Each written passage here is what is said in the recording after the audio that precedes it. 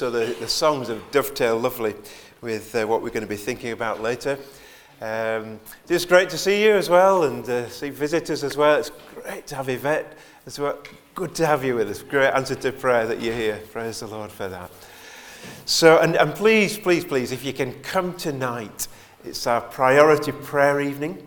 We'll be praying for missions. We'll be praying for Sam and Hannah and the family in Nepal, and praying for Ernha there in the ministry among Muslims, and they're at Hope House, and a lot of our other sort of missionaries that we're associated with. We support Sahara Desert Mission, Martina and Peter and others. Please come. That's 6 o'clock tonight as part of that evening of worship, praise, and also prayer. Well, we started going through this book of Joshua.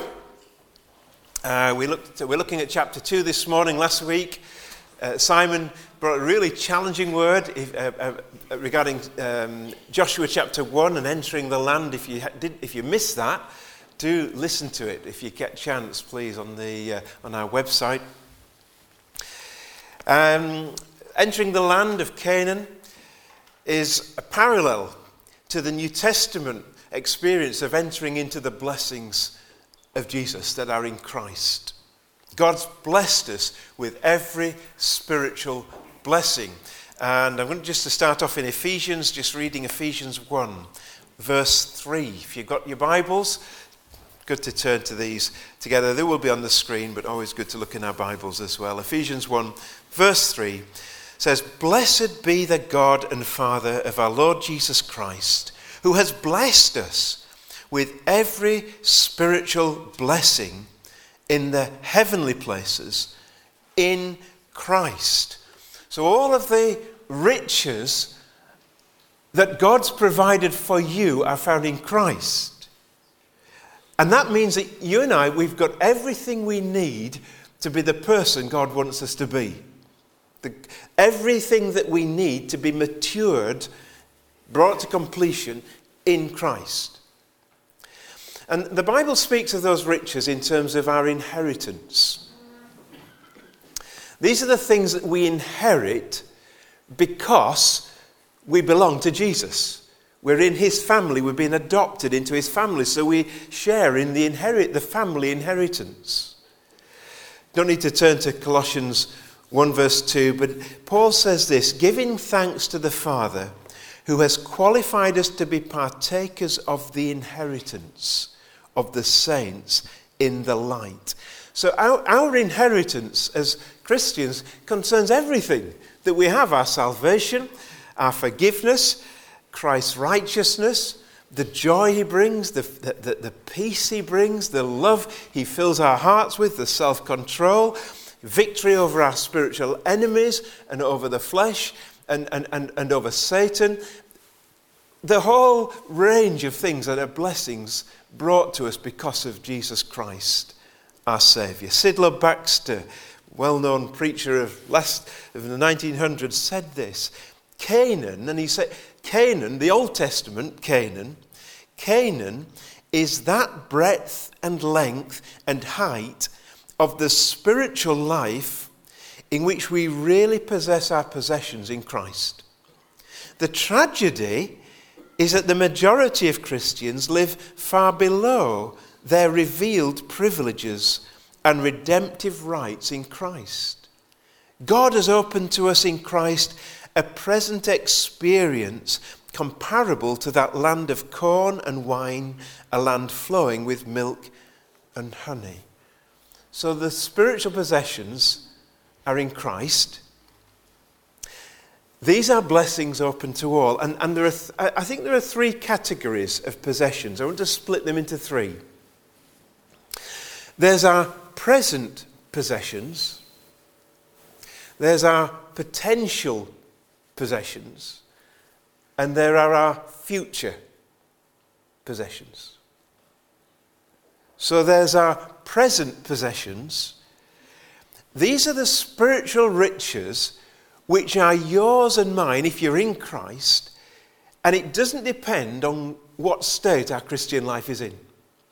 In other words, if you are in Christ, you are justified. Your standing in Christ is secure and settled. God declares you holy and clean and right and without blame, without condemnation because of Jesus. That's a standing in Christ. That's how we stand. There's our righteousness before God because of Jesus. So it doesn't matter whether it's an immature or even a Christian who's been a Christian for just a day, or you've been a Christian for 90 years or however long. Those are your present possessions. And then there are our future possessions, which we will only receive when we get to heaven. So there's a perfect body awaiting every believer. No matter how much cosmetic surgery you have now, no matter how much Botox you get injected, you will not have a perfect body this side of the grave. You'll have to wait. So there's a future possession. There's freedom from sin. There's freedom from the pull of our sinful nature. That won't happen until we're in heaven. So those are our future possessions. But then there are, in between, if you like, our potential possessions. These are the riches that are in Christ, which are ours, and yet they're not ours. We have them, God's given them to us, but we won't experience them unless by faith and obedience we possess them. We lay hold of them. And by that faith and trust in the promises of God, they become ours in our experience.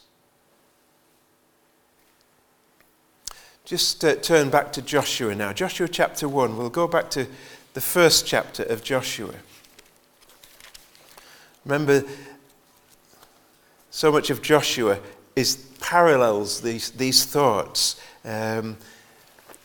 Joshua, the book of Joshua in the Old Testament, is equivalent to the book of Ephesians, the letter of Ephesians in the New, in so many areas. So let's turn to Joshua, chapter 1, verse 3. God said to Joshua, "Every place that the sole of your foot will tread upon, I have given you, as I said to Moses." So God said, I've given you the land, it's yours. But wait a minute, you've got to possess it.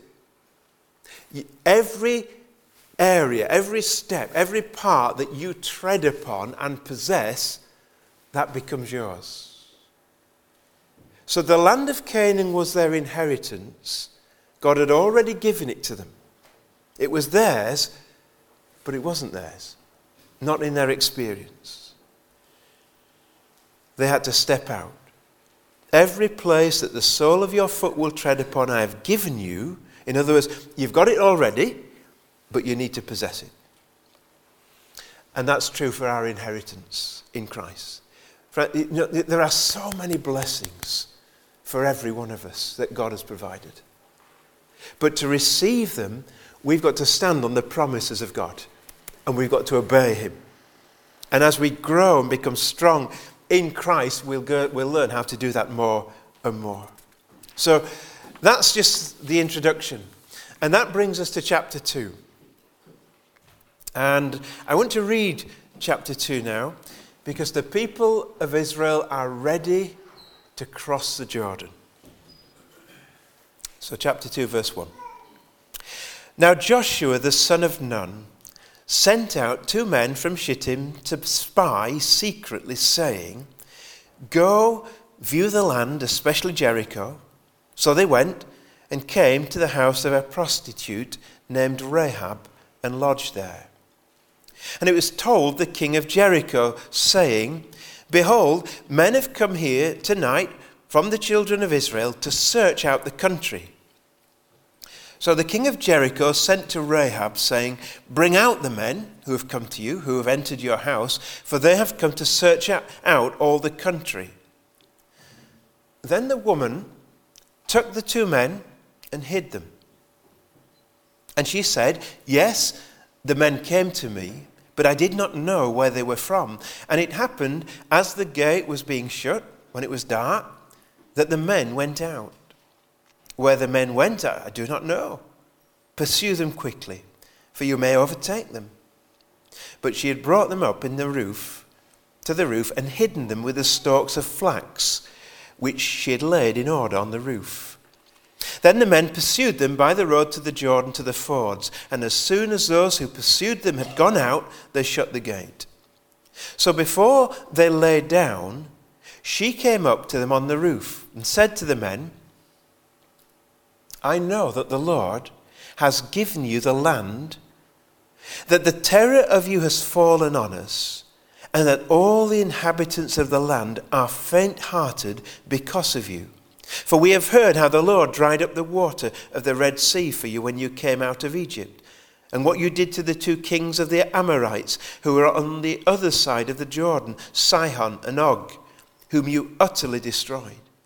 And as soon as we heard these things, our hearts melted.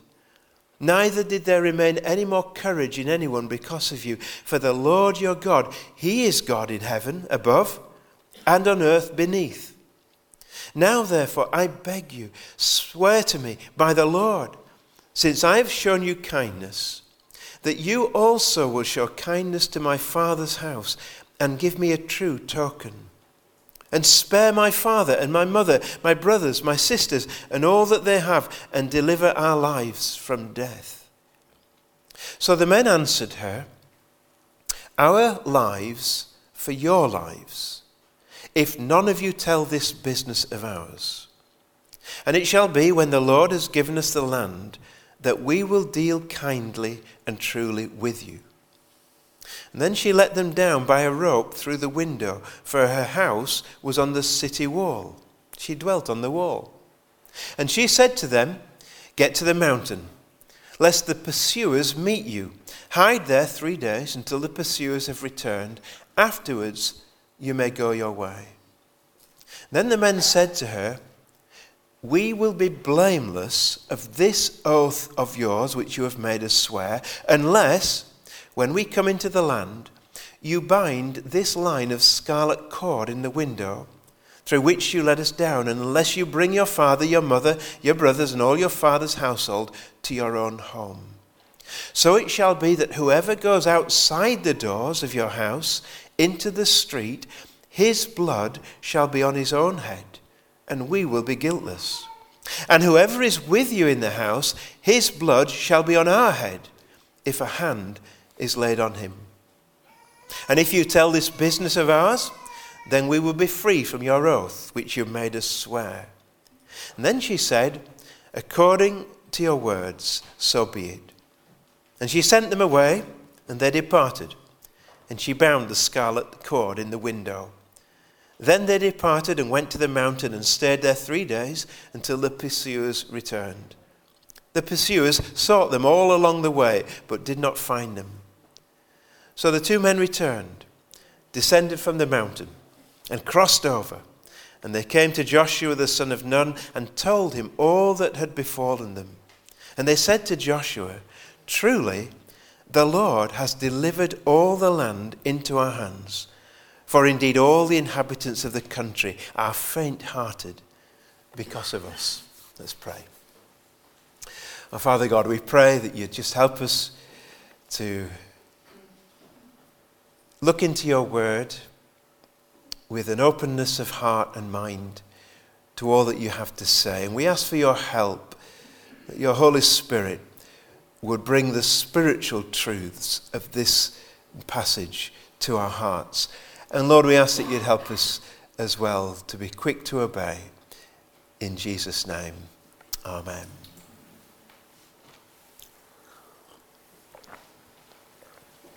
So Joshua sent 2 spies to spy out the land. Interestingly, there were 2 spies. You remember 40 years before? How many spies were there, do you know? 12 spies. And I think Joshua had learnt his lesson. This wasn't going to be a democratic process this time. He sent 2 men of faith out to spy the land, and particularly to spy out Jericho. Jericho was the first Canaanite stronghold. It was about 7 miles away from the River Jordan. And he sent these two men to spy out the land. You know, two men of faith are far better than a whole army of doubters. And so here were the two men of faith. And they came to the city of Jericho. And the city of Jericho had massive walls, high and wide. They were wide enough to have houses built on them. And in one of the houses, there was this woman called Rahab. In the two references in the New Testament, in Hebrews 11 and James 2, where Rahab is mentioned, they both mention that she was Rahab the prostitute. So there's no doubt about it, just as it's mentioned here in Joshua 2 verse 1, what she did, what sort of a woman she was. The house she lived in, it seems, was a lodging house, an inn in which strangers would stay. And so the two men lodged there, no doubt, because it was the best place. There would have been strangers coming in and out, and it was on the city wall, so that it would give a quick escape if they needed to get down from that city. And so they were hoping, I'm sure, that they would be inconspicuous, they wouldn't be noticed. But in spite of all of their thoughts and planning, suspicions were raised. Somebody obviously was suspicious of these two strangers. All of the city were on alert, no doubt, because they'd heard about the army of Israel. They'd heard about this army that was coming towards them and about the victories that they'd won. So the people were on high alert. And very quickly word spread to the king of Jericho, and he sent men to arrest these two men. Rahab made a snap decision, and she decided to hide the two men in her loft, under stalks of straw, bales of straw. And she told those who had come that the two men had been there, but she didn't know who they were, and that they'd already left her house and left the city. And she misdirected the search party of the Jerichoites, if that's what they were, and they left and they went after these two men. Was she lying? Yes. Is it right to lie? Well, that's a toughie, isn't it? Especially when somebody's life is at stake.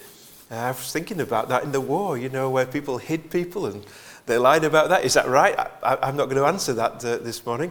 You can think about that one. But one thing we do know is that she was very courageous, because she was putting her life at risk.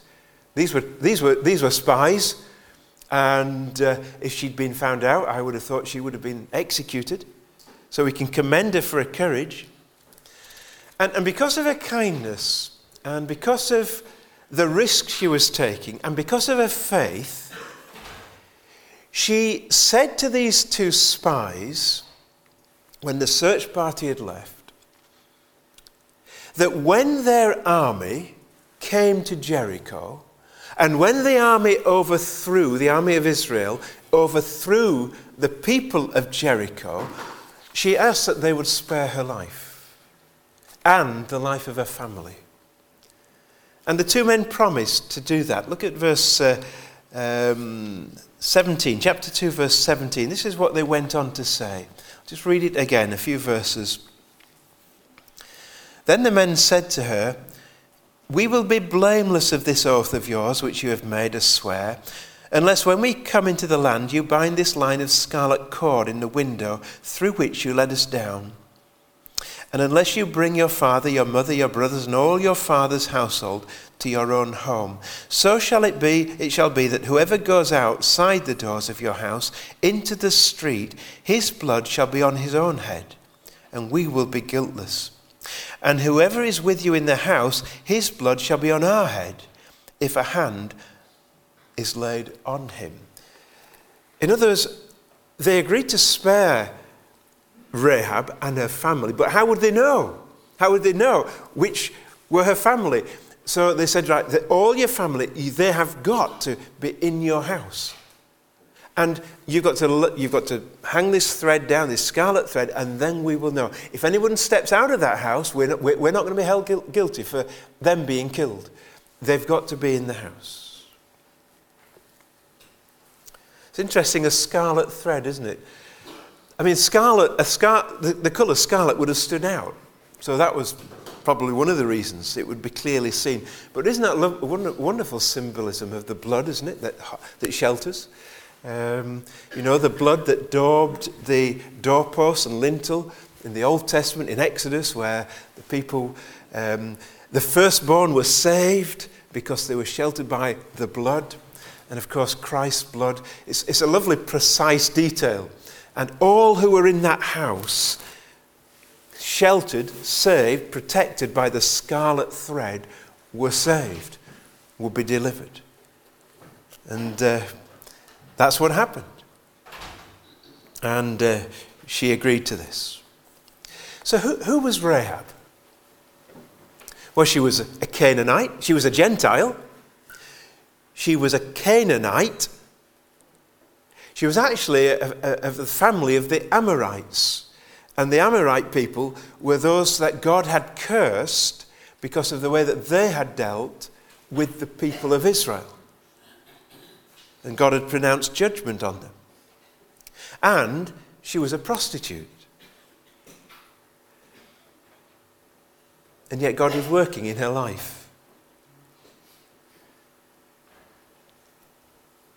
Look what she said in chapter 2, verse 8. Look at this statement of faith. So before they lay down, she came up to them on the roof and said to the men, I know that the Lord has given you the land. Now this was the Lord. She didn't know anything about the Lord. She was part of these pagan practices of Jericho. But I know that the Lord has given you the land, that the terror of you has fallen on us, and that all the inhabitants of the land are faint-hearted because of you. For we have heard how the Lord dried up the water of the Red Sea for you when you came out of Egypt, and what you did to the two kings of the Amorites, who were on the other side of the Jordan, Sihon and Og, whom you utterly destroyed. And as soon as we heard these things, our hearts melted, neither did there remain any more courage in anyone because of you. For the Lord your God, he is God in heaven above and on earth beneath. What a statement of faith that is. Amazing statement of faith. Here's this woman caught up in all of the practices of what was really a heathen city without God. And she was saying, look, I know that we are doomed. I know that your God has given you this city. And I know that he is God in heaven and on earth. He's the God over all. And he's my only hope. And it was her faith that saved her. Saved her physically, but saved her spiritually as well. She had no teaching. All she'd heard was rumors. She had no direct knowledge of God. And as I said, she was immersed in all sorts of pagan practices and immoral behavior and idolatry. And yet in her spiritual darkness, there comes this shaft of light. Beautiful shaft of light about the true God. That there is one God in heaven, and he is God over all. And somehow she knew that he was a merciful God. A God of judgment because they were under judgment, but a merciful God. And as a result of that shaft of light, she reached out in faith and she cried out for mercy. And as a result of that, she and her family were saved. She was welcomed into the Jewish faith as a Gentile. She became a proselyte and became a Gentile, but part of the Jewish faith. If you turn to Matthew chapter 1, we find Rahab mentioned. Matthew chapter 1. I'm sure some of you will know where we're going in this. This is the ancestral line of Jesus on the human side. Matthew 1 verse 5.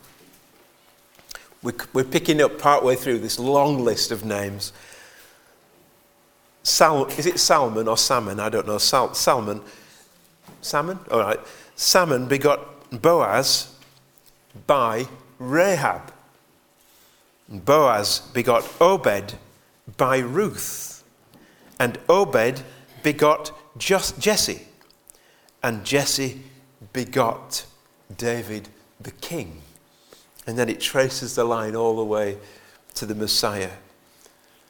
So Rahab, this Gentile prostitute saved by grace, she married a Jewish man called Salmon. And they had a child and called him Boaz. And Boaz, in adult life, married a Moabite woman called Ruth. They had a child called Obed. And Obed, eventually married, had a son called Jesse. And Jesse, when married, had a child, and they called him David. And David became the king of Israel. So if maths is right, Rahab was the great-great-grandmother of King David. Work it out. If I've got it wrong, let me know. The great-great-grandmother of King David. And she became part of the messianic line, if you like, the lineage of Jesus, the Messiah, the Son of God. I mean, how wonderful that. She became a member of the family of Jesus. You know, it's normal, isn't it? If you've got unsavoury characters in your family tree, you don't tend to talk about them. You might, if you're trying to impress somebody, especially, or to show what a special person you are, I think you might try to hide the disreputable sort of people.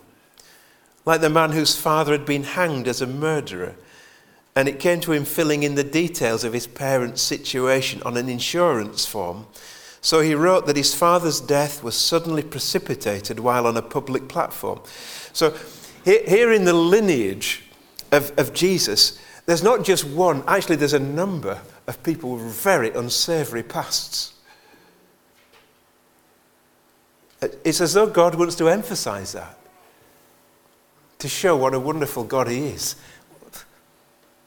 What a merciful, loving, gracious, redeeming God he is.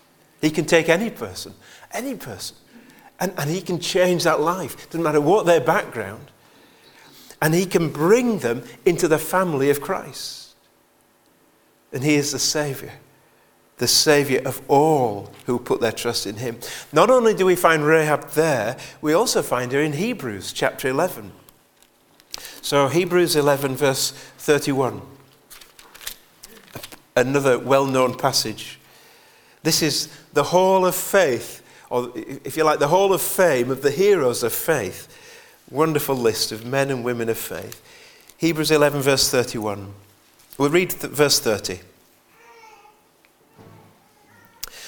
By faith the walls of Jericho fell down after they were encircled for 7 days.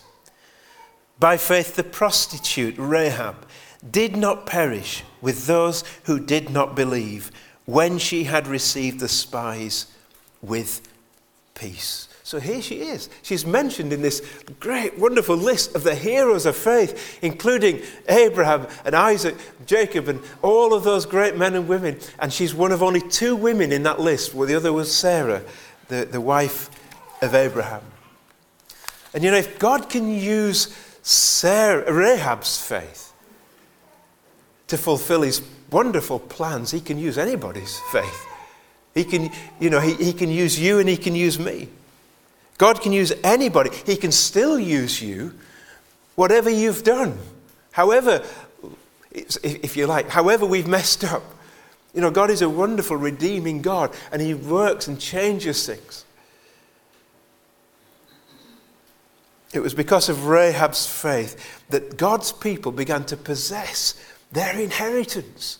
It was because of her faith that God did wonderful miracles.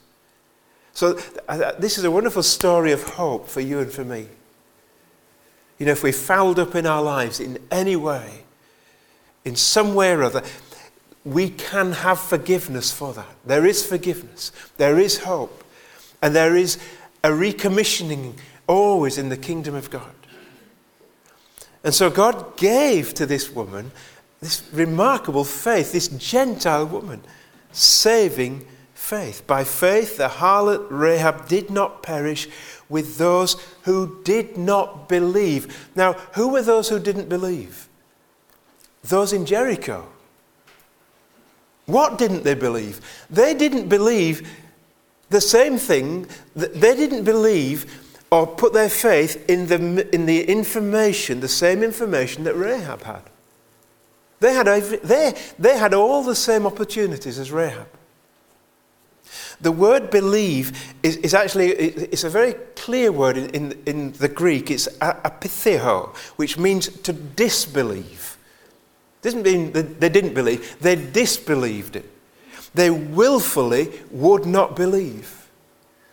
They were willfully disobedient, the whole people in Jericho. And it was as though they resisted the knowledge. They knew that God was the God of Israel. They knew that God was going to bless them. And they probably knew in their hearts that actually they were doomed. But they would not believe. They wouldn't accept it. Rahab had the same information. And yet she had faith. And she was given that. So the whole city of disbelievers were under the judgment of God. So was Rahab. They were to perish under the judgment of God. But Rahab cried out for mercy. It's the same, isn't it, today? We've been singing songs of salvation, but also actually songs of salvation are also a message, a reminder that those without Christ won't be saved. Jesus said that very clearly. People talk about the love and the niceness of Jesus. He was very, very blunt, wasn't he? This is what he said in John 3. We talk about John 3:16. God so loved the world. Later on in verse 36, Jesus said, "He who believes in the Son has everlasting life, and he who does not believe the Son shall not see life. But the wrath of God abides on him." That's so clear. And friends, we are living in a world and among people who are under the judgment of God. We have to understand that. And if you are a Christian, you were there, and I was there. We were under God's wrath because of our sin. But somehow, we cried out for mercy. And God gave us that gift of faith. But we are mixing with people, and our neighbours and friends and members of my family are under the judgment of God. So here in this city, under the judgment of God, anticipating destruction, in one person's heart, something strange began to happen. Something began to stir in her heart. Now, I don't think she could explain it. She didn't have enough understanding. And somehow she found herself being drawn to this God that she'd heard about. And she'd only heard about it by rumour, the second hand, third hand, fourth hand. It was very, very imperfect knowledge. And somehow this conviction developed that she was doomed unless she put her faith in this God. This God who she believed was a God of mercy. And she was the only one in that city to have that faith. She wasn't the only one saved. Her family was saved, but they were saved because of her faith. It was because the Holy Spirit was working. Some people think the Holy Spirit wasn't active in the Old Testament. Couldn't be further from the truth. The Holy Spirit was working, drawing her, speaking to her, opening her mind, opening her heart, drawing her to Christ, drawing her to salvation. And because of that miracle, she was saved. How will people know? How will those that we know, those that you know, who you think will never come to Jesus, how will they ever come to Christ? How will that happen? What about the person who lives next door to you, your next door neighbour, who just doesn't have any interest maybe in church or in Christian things? How is that person ever going to come to Christ? What about the member of your family who likewise has no interest in the things of God? How are they ever going to come to Christ? We can't see it, humanly speaking. What about that person who you talk to or you know who is intellectually convinced that Christianity is a crutch? It's just a crutch to lean on. And that the Bible's just a lot of make-believe stories. How is that person ever going to change their mind? What about that Muslim, maybe neighbour, who is totally convinced of the truth of Allah and of the Quran? Just totally immersed in that. And it's not even in their thoughts that actually Christianity might be true. How is that person ever going to become a Christian? Or that retired person, who seems to be set in their ways and, they're all right, thank you very much. No interest at all in spiritual things. Or that person who's their lives have been blighted by drug addiction or alcohol addiction, and they're just befuddled. And how are they ever going to come to Christ? I'll tell you the answer. God the Holy Spirit will work in their lives. God the Holy Spirit will give them a shaft of light. He'll open their minds. He'll bring things together. He'll bring people into their lives. He'll change circumstances because he wants to save them. He wants them to come to a saving knowledge of Christ. But God needs you and me to do that. God uses us. He works, but he needs us. He needs me and you, and he needs us to be available. God used, I nearly said God needed two men. Well, you know what I mean? Needed in inverted commas. He chose to need. God used two men who were willing to be led by him, willing to go into enemy territory, willing to risk their lives, willing to go against their natural inclinations to stay in the house of a prostitute. And the consequences of that was that one woman and her family were saved. You see, I don't think those men were sent to get information that God needed, how to overcome Jericho, and God thought, thank you for that, that's really helpful, I can use that information. God didn't use any of their information. We'll find that in Joshua chapter 6. On a human level, they went to spy out the land. On a divine level, they went to save a person.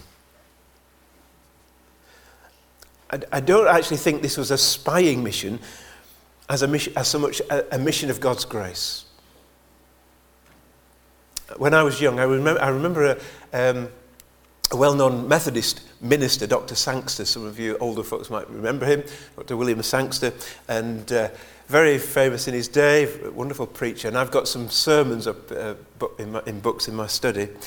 And in one of those, he tells of the time, a simple story of he was on his way on a Sunday, on his way to preach at a service. He was walking, it was raining, he sheltered in a doorway, and there was another man there, sheltering at the same time, and they got into conversation. And Dr. Sangster explained that he was on his way to preach at the service, and he just sort of said, he invited the man to go along. And this man didn't have anything else to do, so he went. And he heard the gospel, and he was saved. Soundly converted. Just a simple thing, but with profound consequences for that man. And you think, well, that's just a chance meeting. I mean, how many doorways have I stood in when somebody else has been there, but I haven't opened my mouth? But he went into that doorway. It just happened there was a man there, and God must have been working in that man's life. And it's just a simple word, simple test. In fact, it wasn't even a testament. I'm going to church. Would you like to come? And as a result of that, that man's eternal destiny was changed. God led those two spies providentially to the one house in that whole city of one woman in whom God was working. They could have gone to any place, but it just so happened it was that one house. Isn't it great to be led by God? And isn't it great to be trusting in a God that he can use my simple words and my just actions and just little things in my life to be used by God in other people's lives? But we've got to be available, and I have to. Why, let me finish by asking this question. Why did this incident come right at the outset of the campaign? And why did the Holy Spirit decide to devote so much to one person in the book of Joshua? Well, surely it was to show to the children of Israel and to us what sort of a God God is. It was to remind them that yes, they were going to be instruments of judgment, and they were, no doubt about that. But they were to shine as a light in that land. They weren't going into the land just to enjoy the land. They were to be God's messengers. They were to bring the light of God and preserve that light for the Gentiles around. And friends, that's your task and my task if we know Jesus. God hasn't saved me so that I can just enjoy my salvation. And so that I can just go to heaven. I mean, God could whisk me off to heaven if that was the case. He could do that straight away. We are here because of a reason. We're here to shine the light, to share our light, to share our testimony, to pray for people, to see people saved, to see people being blessed with the same salvation. I came across this from Charles Spurgeon. I found them very sobering words. He said this: someone asks, will the heathen who have never heard the gospel be saved? It is more a question with me whether we who have the gospel and fail to give it to those who have not can be saved.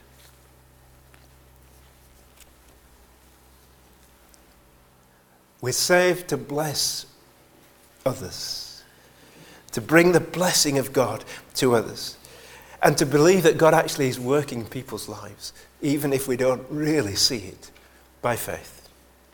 Let me finish with a true story. A guy called Sean Little.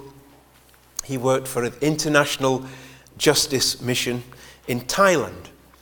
And he found out about a girl called Elizabeth, a young girl who was only 13 years of old, who'd been abducted and forced into prostitution, and they couldn't find her.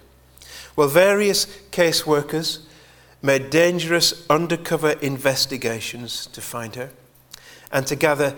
When they did, they had to gather sufficient evidence before presenting it to the police. And eventually the police, and along with Sean and other fellow workers, they raided the brothel where they'd found Elizabeth. And what they found was they found her locked in a dormitory it was more like a damp, dark dungeon. And when Elizabeth realized they'd come to rescue her and not to abuse her, she said, I knew you'd come. I knew you'd come. And Sean says he was surprised to see there was writing on the wall behind her, behind her bed. And as he shone his torch on it, he was even more amazed to read the words from Psalm 27. The Lord is my light and my salvation. Whom shall I fear? And it turned out that this young girl actually was a believer. She was a Christian. And against all the odds, she was still trusting her Saviour in that living hell. And her family had been praying for her every day for a year that she'd be freed. But who else is out there crying out to God for us to come? Maybe a God they don't actually know. It could be in your neighbourhood, it could be in your home, it could be in your school or in your work. Paul wrote this: Christ's love compels us. Well, that's our motivation. Time has gone way past, I'm sorry. But we will sing. Let's sing. Because I want us to respond with a song. And I invite the band up. And it's a song, Here I Am. Wholly available. Let's make this. Please make this a song of response to that message, to whatever God said to us and spoken to us about. It says, Here I am, wholly available. As for me, I will serve the Lord. The fields are white unto harvest, but oh, the labourers are so few. So, Lord, I give myself to help the reaping, to gather precious souls unto you. As salt, are we ready to savour? In darkness, are we ready to be light? God's seeking out a very special people, that's you and me, if we're available, to manifest his truth and his might. Let's stand to sing.